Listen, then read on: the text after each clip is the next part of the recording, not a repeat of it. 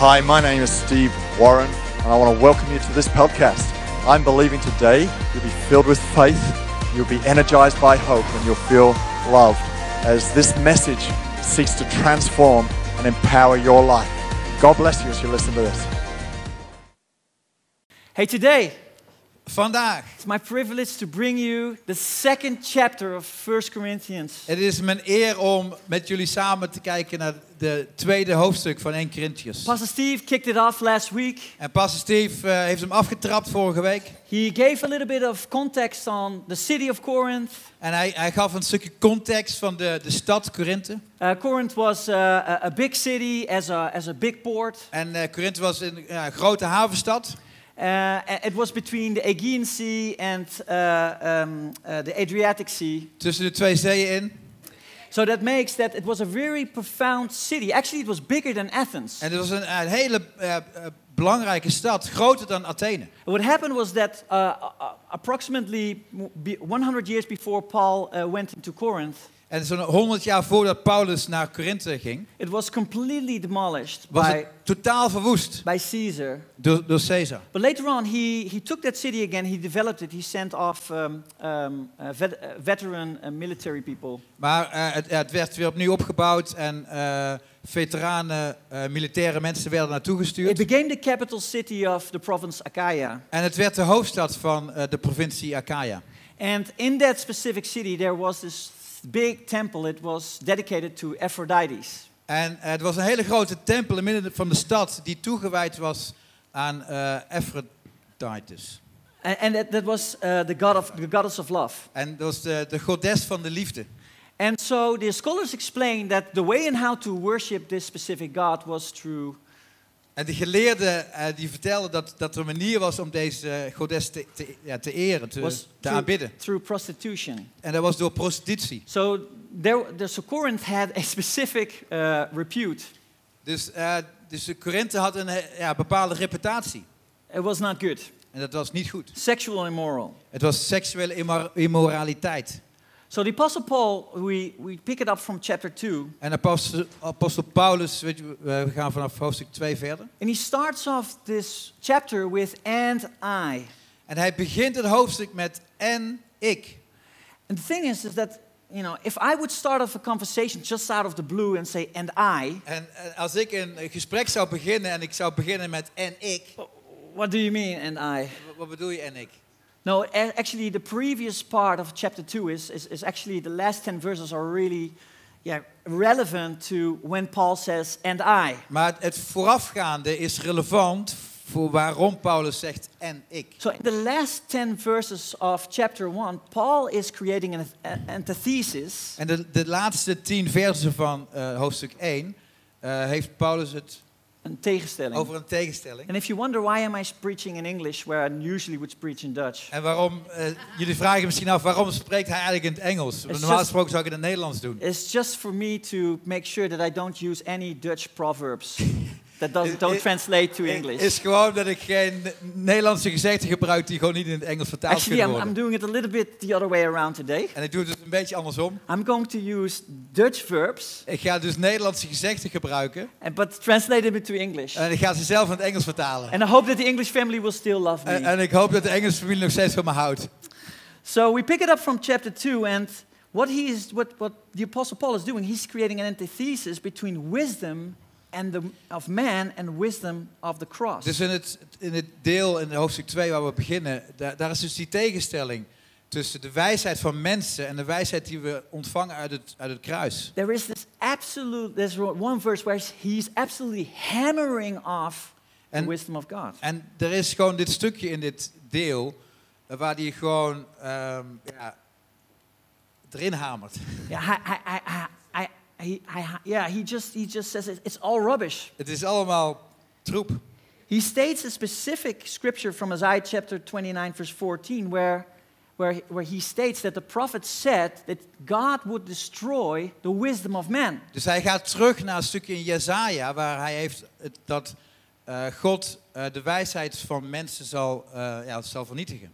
So he's creating this antithesis between the wisdom of man and the wisdom of God. Dus hij heeft het over een tegenstelling tussen de wijsheid van mensen en de wijsheid van God. Which is the wisdom of the cross. Dat is de wijsheid van het kruis.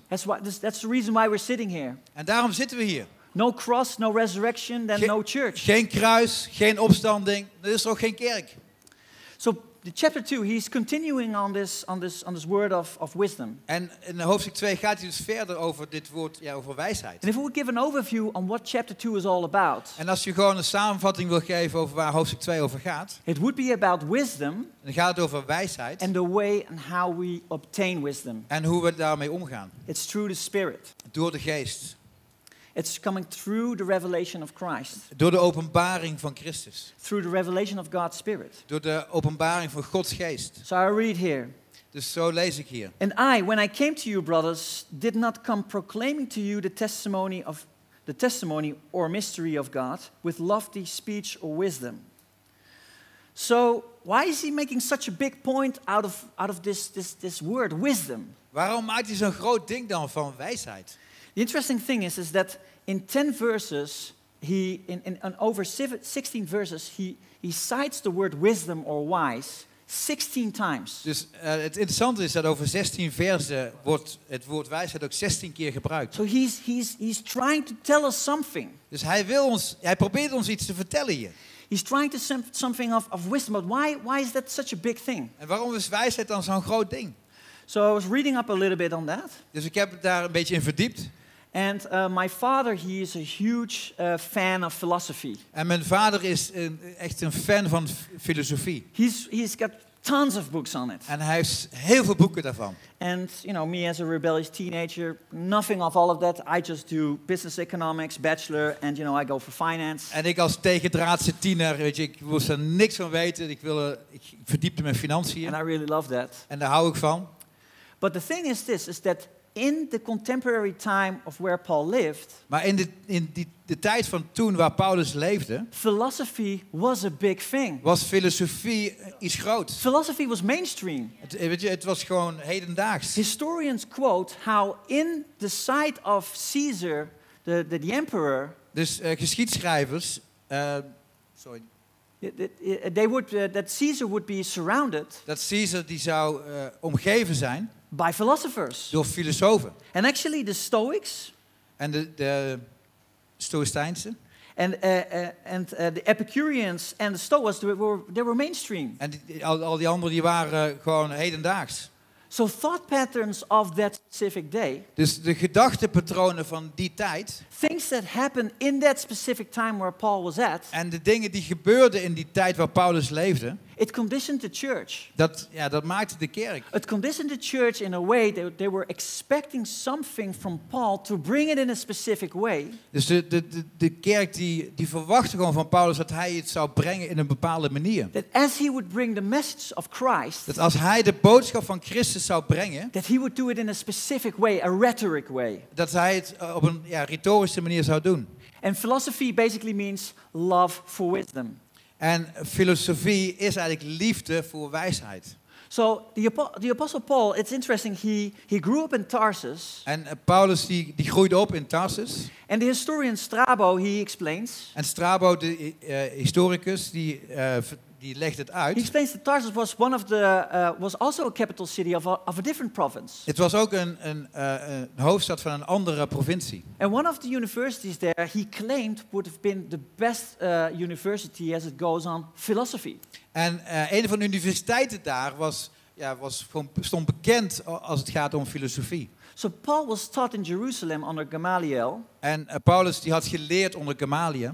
But he grew up for a short part of his life in Tarsus. Maar voor een deel van zijn leven woonde hij in Tarsus. So Aristotle. Dus Aristotel. And the rhetoric, all these types of things. He was aware of what it is. Dus al die filosofieën die kende hij. But before Paul went to Corinth, he went to Athens. Maar voordat hij naar Korinthe ging hij naar Efes. And he had a very clear opinion on philosophers. En hij had een hele duidelijke mening als het gaat om filosofen. In Acts chapter 17 verse 21 he says this. En in Handelingen staat het volgende. He says that these people, the Athens and the international people there, Dus deze mensen, ook die internationale mensen, that they would be spending time in nothing except telling or hearing something new. dat ze alleen maar tijd doorbrachten in nieuwe dingen vertellen. So it was basically a waste of time. Dus het was gewoon een zonde van de tijd. And Paul, he saw something. En Paulus die zag iets. He saw that this type of philosophy, it was empty. Dat dit soort filosoferen, dat het gewoon But the leegte people of the was. church, they would constantly hear orators speaking, preaching, if you will. Maar mensen die hoorden welbespraakte mensen daarover praten. Who would give great sermons. Dat ze geweldige preken gaven. But the people who did that, these were the people that were actually looking for recognition and actually for financial pay, because it was also a sense of entertainment. If somebody... Maar mensen die dat deden, ze deden het met een reden. Weet je, ze zochten een stukje eer van de mensen die boven stonden. So a sense of worldly thinking Dus het was een werelds denken crept into the church. die in de kerk terecht was They had an gekomen. expectation on Paul Ze hadden een verwachting van to Paulus. bring the message in a specific way. Dat hij de boodschap op een bepaalde manier zou brengen. But then Paul says in verse 2, Maar dan zegt Paulus in vers 2. "For I decided to know nothing among you except Jesus Christ and Him crucified." Man, I love the simplicity of his En message. ik hou van het simpele van zijn boodschap. But the thing is this. Maar dit is het ding. Encounter the moment, or imagine the moment where Paul had an encounter with Jesus. Stel je voor dat Paulus die ontmoeting had met Jezus. He was on his way to Damascus. Hij was op weg naar Damascus. And then Jesus appeared to him. En dan ontmoet hij Jezus. He struck him blind. En hij werd blind. I said, Saul, Saul, which is the Hebrew name of Paul. En hij zei, Saul, Saul, wat de Hebreeuwse naam was van Paul. Why are you persecuting me? Waarom verloochen je mij? And he says, Jesus, who are you? En hij zei, Jezus, wie ben je? And he says, I'm Jesus, you're persecuting. Ik zeg, je bent de Jezus die jij verloochent.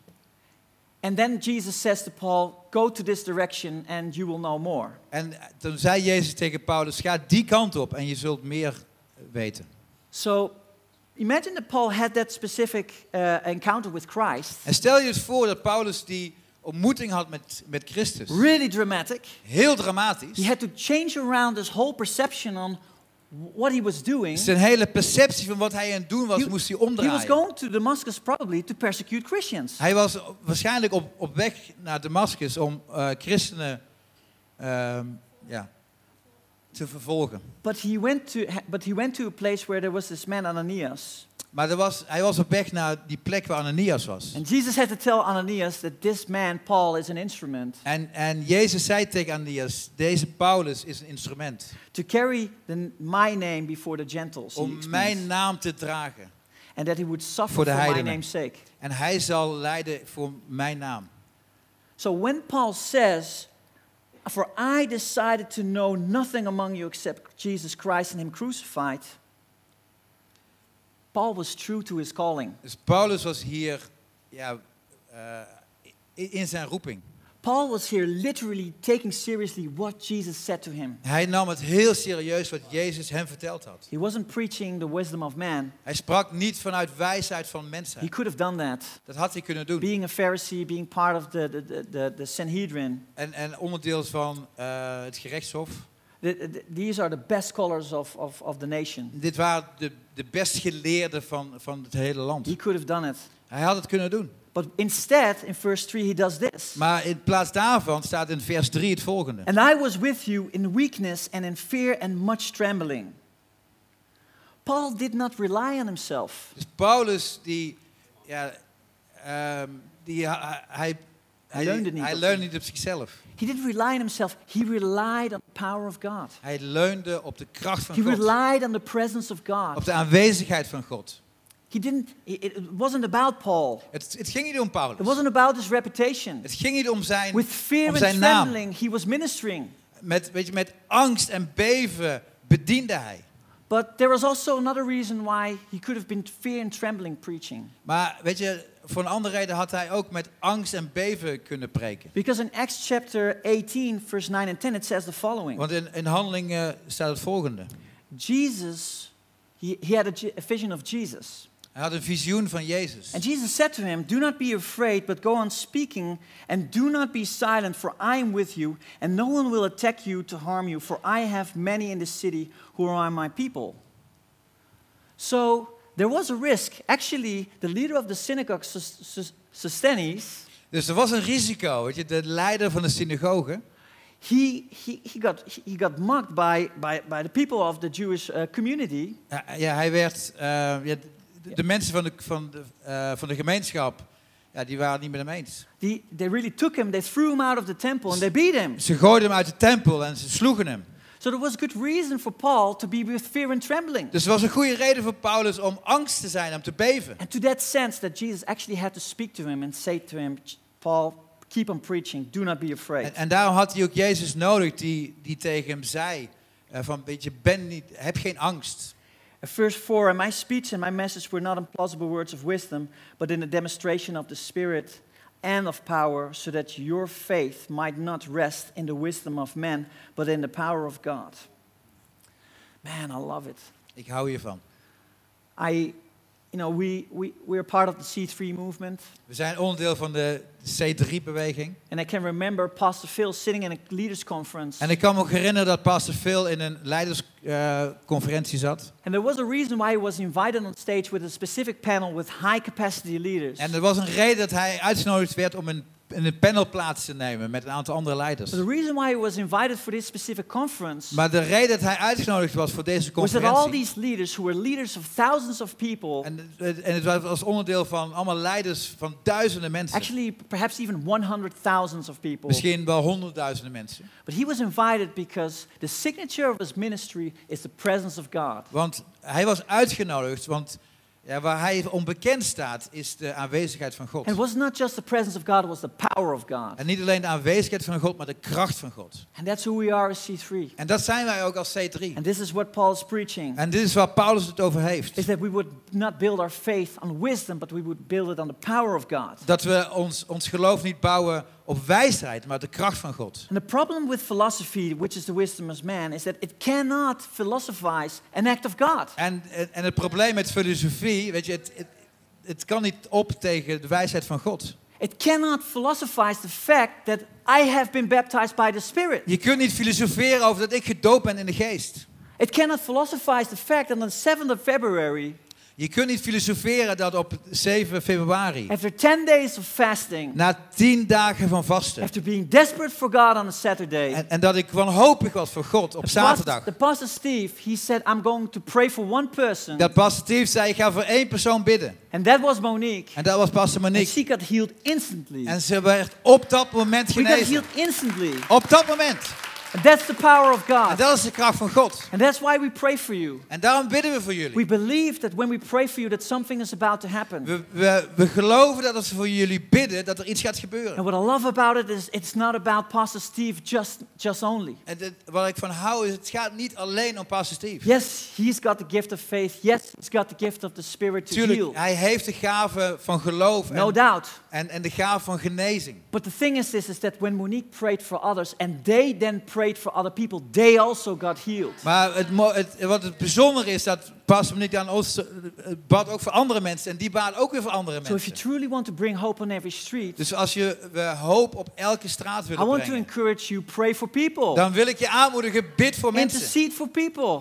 Bid voor ze. Yesterday night I got a text from a friend of mine who's sick. En afgelopen avond kreeg ik een bericht van iemand die ziek I'm was. praying for him. En ik bid voor I deze love vriend. him. Ik hou van hem. I want to make sure that he gets better. En ik wil dat hij beter wordt. It's good for him, it's good for his family. Het is goed voor hem en voor zijn familie. You cannot philosophize. En je kunt niet filosoferen. A broom and gride. A broom and gride. Broom and gride. That was Broom what and gride. I meant to say broom and bride and groom. Ik I was a translator last Friday. ik was de vertaler afgelopen vrijdag. The family still loves me. En de familie houdt nog steeds van me. I made sure that I had a good talk with all the sisters of Pastor Steve. En ik heb met alle zussen van Pastor Steve gesproken. Not with the brothers though. Niet met de broers. They would have probably beat me. Ze hadden me waarschijnlijk geslagen. But the sisters were very nice. Maar de zussen waren heel aardig voor me. But you cannot philosophize how my kids, Maar je kunt niet filosoferen hoe mijn kinderen, both when they were 3 years old, toen ze 3 jaar oud they waren, had incredible nightmares. hadden ze gewoon nachtmerries. There was this. Is Jose and Rose? Are you here in the room? José en Roos, zijn jullie? Ja, hier. Just put in your fingers in your ears. Ja, even je vingers in je oren stoppen. Is that Jose had a specific dream. En José had deze droom. When he was 3 years old, that there was this big chicken. Er was deze grote kip. It was incredibly big chicken. Een hele grote kip. And then every night he would wake up and he would be crying. En elke nacht werd hij wakker en was hij aan het huilen. And I said, yeah, Dad, this chicken, it's trying to eat me. En hij zei, pap, die grote kip probeert me op te eten. And the same with Rose. En met Roos was hetzelfde. Yeah, put in your fingers in your ear, Rose. Ja, vingers in je oren, Roos. There was this big ghost that she saw. Het was deze grote geest die zij zag. And the ghost was trying, a spoke, and it was trying to catch Rose. En de spook probeerde Roos te pakken. And the thing is that when I was 3, 4 years old, I also experienced these nightmares. En toen ik 3 of 4 jaar oud was, had ik diezelfde nachtmerries. Actually, I had a Mickey Mouse one. Voor mij was het Mickey Mouse. Yeah, it was a very evil one. Dat was echt een duivelse Mickey Mouse. Mickey Mouse with a knife. I was falling into a deep pit and I saw him just, trying to. En ik viel in een diepe Very put. evil. I said, Dad, please take it away from me. En ik zei, pap, haal die Mickey Mouse weg van me. It wasn't actually meant to be a funny joke, though. Het was helemaal niet grappig bedoeld eigenlijk. But it really got to me. Maar weet je, het raakte mij. So I remembered how it was for me, and I said to Rose. Dus ik weet hoe het voelde en ik zei tegen I Roos. said to Hosea. Ik zei tegen Hosea. When this happens, als dit weer gebeurt, speak in the name of Jesus. Spreek het uit in de naam van Jezus. Go away, ghost, in Jesus' name. Ga weg, spook, in de naam van Jezus. And the first time that I spoke, these kids were literally 3 years old. En ze waren maar 3 jaar oud op dat moment. And they were like, yeah. So I asked them, and how did it go? And I said, yeah, well, I didn't have the dream. Or the next day, they did have the dream, and they were still awake. En ik vroeg ze wel, en hoe ging het? Maar de ene keer hadden ze die droom niet, en de andere keer waren ze nog wakker. But I can remember in both moments that there was a moment where they said, and I asked, hey, how did it go? En er was een moment dat ik hun vroeg van, en hoe ging het? And they said, yeah, Dad, it worked. En ze zei, ja, het heeft gewerkt. And I was like, so what happened? Ik zei, wat gebeurde er dan? And you have to understand is that my kids didn't see any violent thing until they became 15, 16. En je moet begrijpen dat totdat zij 15 of 16 waren, zagen ze geen gewelddadige dingen op tv. When they were 3, they didn't see any violent thing. En totdat ze ongeveer and this is both their drie waren, zagen ze geen gewelddadige dingen. This was both their testimony. They didn't know this about each other. En dit was een getuigenis van hun beiden, dus ze wisten dit niet van elkaar. Is that Dad, when I said go away in the name of Jesus? En ze vertelde, toen ik zei, ga weg in de naam van Jezus. Then suddenly the heavens opened. De hemel opende. There were angels coming out. Er waren engelen die naar beneden kwamen. With big swords. Met grote zwaarden. And they chopped up the head of the chicken. En ze sloegen het hoofd van de kip af. What? What?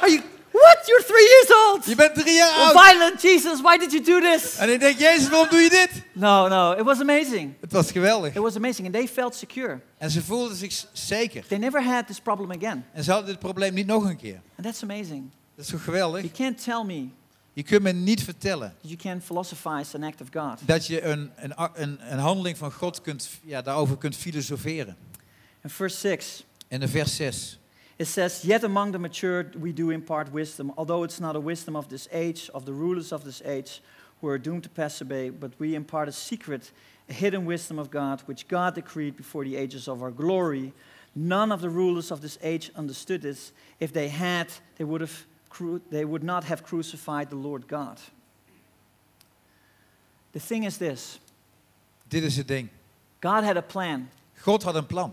But the devil didn't know about it. En de duivel wist er niet van. And God had victory. En God overwon. This is truth for you and me. En dit is waarheid voor jou God en voor has mij. a plan for you. God heeft een plan voor jou. The devil doesn't know about it. En de duivel weet er niet van. God will have the victory in your life. En God zal overwinnen in We jullie can get leven. excited about that. Daar Yeah, kunnen we come heel on. enthousiast Let's do it. over worden. Let's do it. And then in verse 9 it says, what no eye has seen, nor ear has heard, nor heart of man has imagined, what God has prepared for those who love him.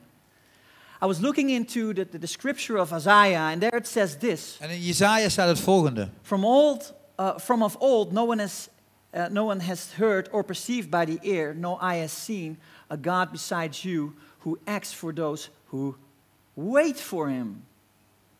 So in Corinthians it says those who love him. In Korinthië staat degenen die van hem houden. But in Isaiah chapter 64 verse 4, which Paul is reciting, quoting. Maar in Jesaja wat Paulus benoemt. He says, who wait for him. Er staat voor diegenen die op hem wachten. That's an interesting thing. Dat is interessant. I think the most precious way on how to love on people is spending time with them. Ik denk dat het meest waardevolle wat we kunnen doen voor mensen is op hun wachten. Monique and I, we nowadays we have the Wednesday off and we treat it as a Sabbath day. Dus pastor Monique en ik hebben de woensdag, is onze vrije dag, is onze sabbatdag. We go to Utrecht. Dan gaan we Utrecht in. We go to the village. Dan gaan we het dorp in. It's a coffee shop, a good coffee shop by the way. Just En het is een café waar we koffie kunnen drinken. It's just a nice coffee shop, guys. Het is gewoon een leuke I koffieshop. don't do drugs. Ik doe niet aan drugs. This morning, I signed off a declaration and I checked on drugs, cigarettes and alcohol, okay? So we don't do drugs here. Dus vanochtend heb ik iets goedgekeurd en er stond niks van drugs Anyway, in. side note. But we drink coffee and we go eat a broodje Mario. Maar we drinken lekker een kopje koffie en eten een broodje Mario. But spending time is a game changer for Monique and me. En samen tijd doorbrengen heeft zo'n verandering gebracht voor Monique en mij. And if there would be one thing that I feel that Paul would be sending a letter on to us as a church today, it would be about this. En als er één ding is wat Paulus ons wil vertellen in zijn brieven, is het dit. Is that don't spend all your time on being a productive person. Spendeer niet al je tijd om productief te Don't zijn. spend all your time on efficiency. Spendeer niet al je tijd in efficiëntie. On management. Of op management. And the reason for that being is that we are not machines. En de reden is, we zijn geen machines. We are living people. We zijn levende mensen. So spend your time on what brings life. Dus breng je tijd door met datgene wat leven brengt. And the way and how you can create this life of fruitfulness in your life. En hoe je dit vruchtbaarheid kunt brengen in je is leven. to spend time with God. Is door tijd door te brengen met God. Is to wait for Him. Om hem te wachten. To wait for the presence of God. Te wachten op de aanwezigheid van God. If there's one worldly thinking that I think has crept into our minds is in the sense of entitlement. En als er een werelds denken in ons opgekomen is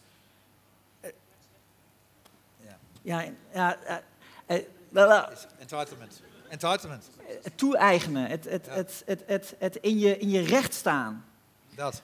But the thing is this, is that is worldly thinking, people. Maar dit is het, dat is het werelds denken. When I was going through 5 months of Monique having a slip disc, Toen we door 5 maanden heen gingen dat Monique een hernia had. I wasn't knocking on God's door and said, God, you need to do this because you said that you would do it. Toen was ik niet op Gods deur aan kloppen en zeggen van je moet het doen, want dit heb je verteld dat je het zou doen. And yes, in faith, that's a good attitude to have. Maar toch is het in geloof een goede houding om te hebben. But there are moments where your heart gets really tough and then you have to be sharp with yourself. Maar Do soms, not feel entitled for this thing to happen. Maar soms kan je hart hard worden en heb je zoiets van laat dit niet gebeuren.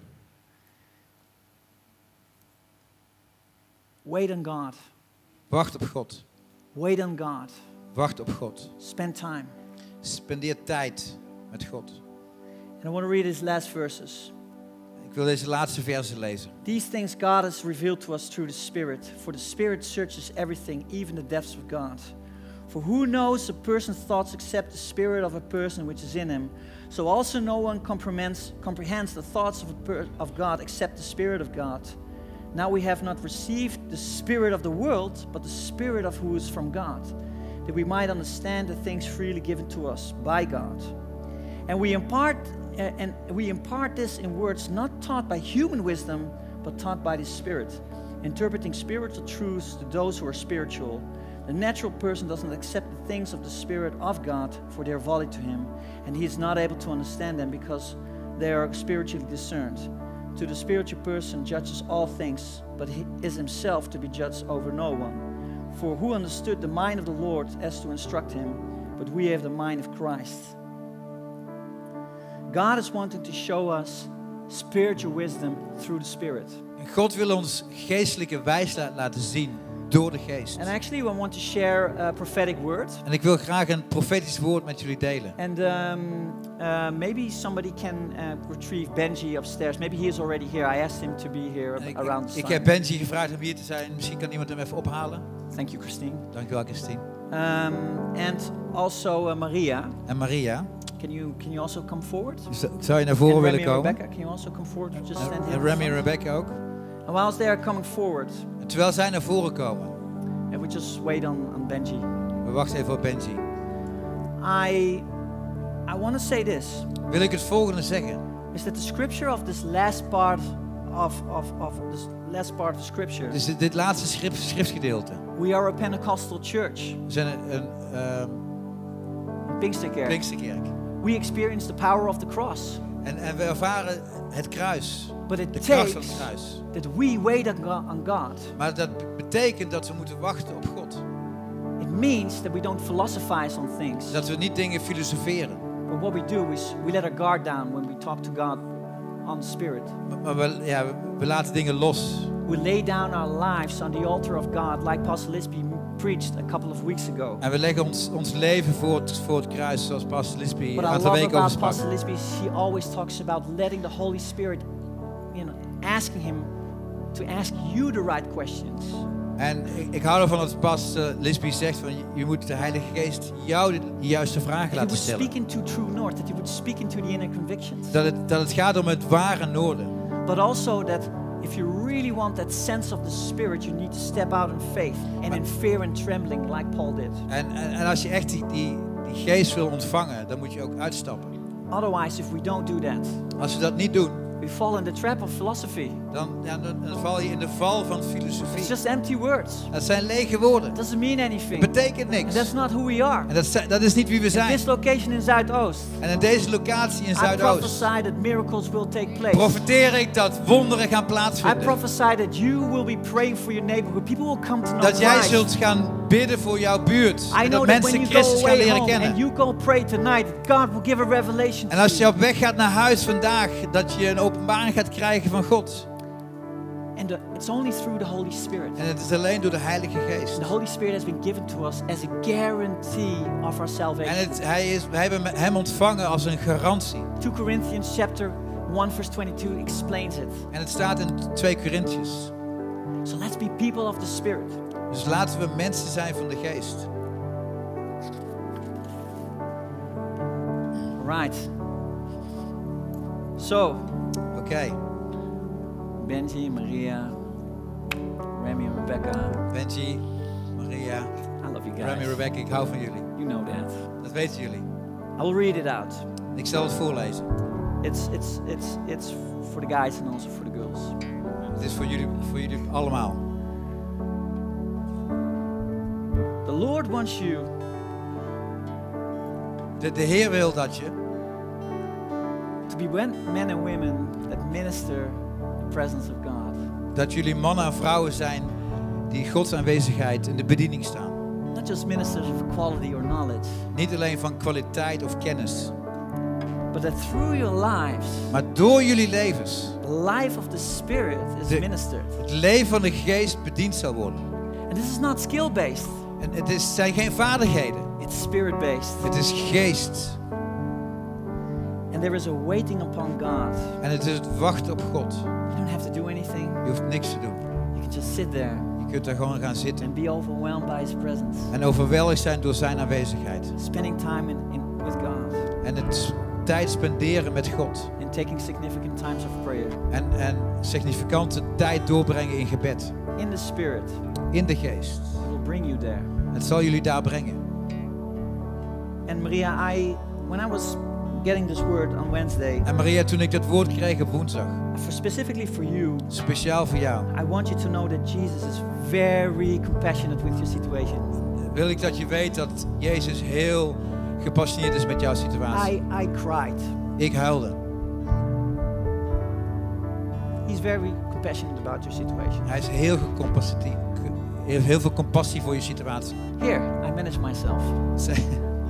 Ik kan mezelf bedwingen. Ik Let huil me niet. pray for you both. Laten we voor jullie bidden. Father, I thank you. Maybe we can all stretch our hands. Laten we onze handen uitstrekken. Thank you for Remy, Vader, dank u voor Remy. for Rebecca. Voor Rebecca. And thank you for your amazing calling upon their life. En voor een geweldige roeping op hun levens. Ministers of the Spirit. Bedieners van de geest. Holy Spirit, I pray that you unlock in them a new depth of the Holy Spirit. En Heilige Geest, ik bid dat er iets nieuw los wordt gemaakt in de Heilige Geest. Holy Spirit, that you will awaken in them a spirit of power. Dat er iets nieuws opstaat in A hen. spirit, just a new thing. I see you. Iets nieuws, een nieuwe I see your kracht. quiver being equipped with new arrows. Met nieuwe pijlen. I see you starting out walking on water. You both. Ik zie dat jullie beiden op water gaan lopen. You both have an individual relationship with Christ, and He wants to let you experience on an individual basis the wonderful presence of the Spirit. En jullie hebben allebei een hele persoonlijke relatie met Hem. So Father, bless them, Lord. Vader, zegen ze. And thank you, Lord, for Benji and Maria. En dank u wel, Vader, voor Benji en Maria. For couple. Dank u wel voor dit geweldige stel. Thank you for this wonderful. Voor hun geweldige harten. And thank you for ministry that's upon your life. En voor de bediening die op jullie levens rust. God, I pray that you would let out the Spirit in a new way. En ik bid dat de geest op een nieuwe manier op jullie komt. Dus een nieuw hoofdstuk voor jullie beiden. Something new that God wants to do. Is iets nieuws dat God wil doen door jullie. There's a renewing of mind that God wants to take place in you. Is een vernieuwing van jullie gedachten. So Holy Spirit, I pray. Dus Heilige Geest, ik bid. Welcome. Ben welkom. Welcome in this wonderful couple. Welkom in dit geweldige stel. That your presence arise, Lord. Dat uw aanwezigheid opstaat in hun. When they bow their knee before you, God. Als hun knielen voor u, They don't Vader. have to say anything. Ze hoeven niks te zeggen. They can just surrender. Ze kunnen zich gewoon vol overgeven aan u. Just spend time with you. En tijd doorbrengen met u. Grace, Lord. Genade. I pray grace over this wonderful family. Genade over deze geweldige familie. Dear Holy Spirit. Heilige Geest. Bless them. Zegen ze. In Jezus' naam. Amen. Amen. Amen. Amen. Wonderful. Wonderful, guys. Yeah. Amazing. I want to end my message here. En ik wil hier mijn boodschap eindigen. Is that God has a plan for your life. Dat God een plan heeft voor jullie levens. And it includes salvation. En het heeft redding ook.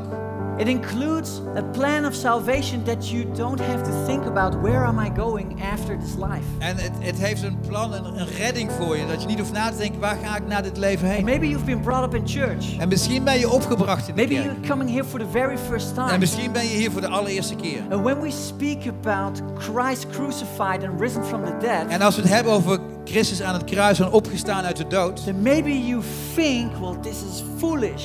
dan denk je misschien, dit is gek. But in your heart, Maar in je hart, in your spirit, you feel that there is truth there. in je geest voel je dat er waarheid is. If that is you today, Als jij dat bent vandaag, we want to give you an opportunity to give your life to Christ. dan willen we je een kans geven om je leven aan Christus te geven. That is this moment. We will be praying for you in a moment. En dat is dit moment. We willen zo meteen voor je bidden. You will be speaking words wherewith you will be inviting God's presence in your life. Je zult woorden spreken waar je God zult uitnodigen in je leven. The power of the cross is in the power of forgiveness. De kracht van het kruis is een kracht van vergeving. Maybe you feel ashamed En misschien heb je schaamte. because you went away from Christ. Omdat je weggewandeld bent van Christus. Because what happened is that during the way you got lost, you got away from Christ. Want misschien ben je weggelopen van Christus. But today your shame has already been paid. It's been annulled. It's Maar- not there anymore. Maar je schaamte is er niet meer. But the thing is this. Maar dit is het You ding. need to come back to Him. Je moet terugkomen bij You Hem. need to put your life in line with Him. Je moet je leven uitlijnen met Hem.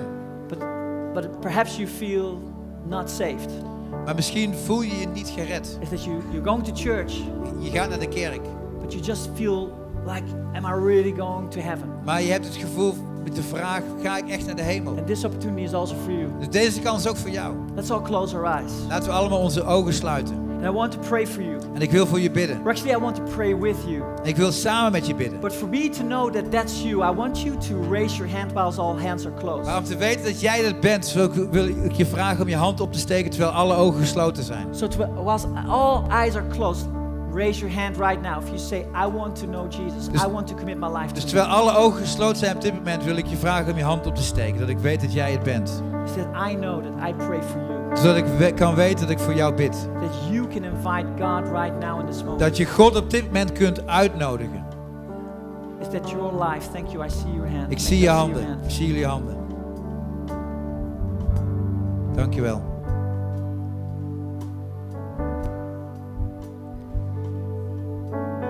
Right now I want to pray a prayer with you. Ik wil op dit moment een gebed samen met jullie bidden. And you can pray it after me. En je kunt mij nazeggen. And it goes like this. En het gaat als volgt. Dear Jesus. Lieve Jezus. Thank you for your son Jesus. Dank u voor uw zoon Jezus. Thank you that he died for me. Dank u wel dat hij voor mij gestorven is. Thank you that you rose for me. En dat hij voor mij opgestaan is. I commit my life to you. Ik leg mijn leven voor u neer. Forgive me of my sin. Vergeef mijn zonden. Come and live in me. Kom en woon in mij. Cleanse me. Maak me schoon. God, I want to follow you. God, ik wil u volgen. In Jesus' name. In Jezus' naam. Amen. Amen. Thank you, God, for this wonderful moment. Dank u wel, God, voor dit geweldige moment. Thank you, God, for these beautiful people who are Voor here. deze geweldige mensen die hier zijn. And thank you, Holy Spirit, En dank u, Heilige Geest. that you are here to witness the truth. Dat u hier bent en getuige bent van de waarheid. And thank you, God, for these hands that were raised up. En Vader, ik dank u voor de handen die omhoog gingen. I pray to bless these people who did that. Ik bid voor deze mensen voor een zegen op hun leven. God, it would start a journey with them from this point onward. En dat het een nieuwe reis zal beginnen vanaf dit moment. In Jesus' name. In Jezus' naam. Amen. Amen. Amen. Fantastic. Wonderful. Wonderful.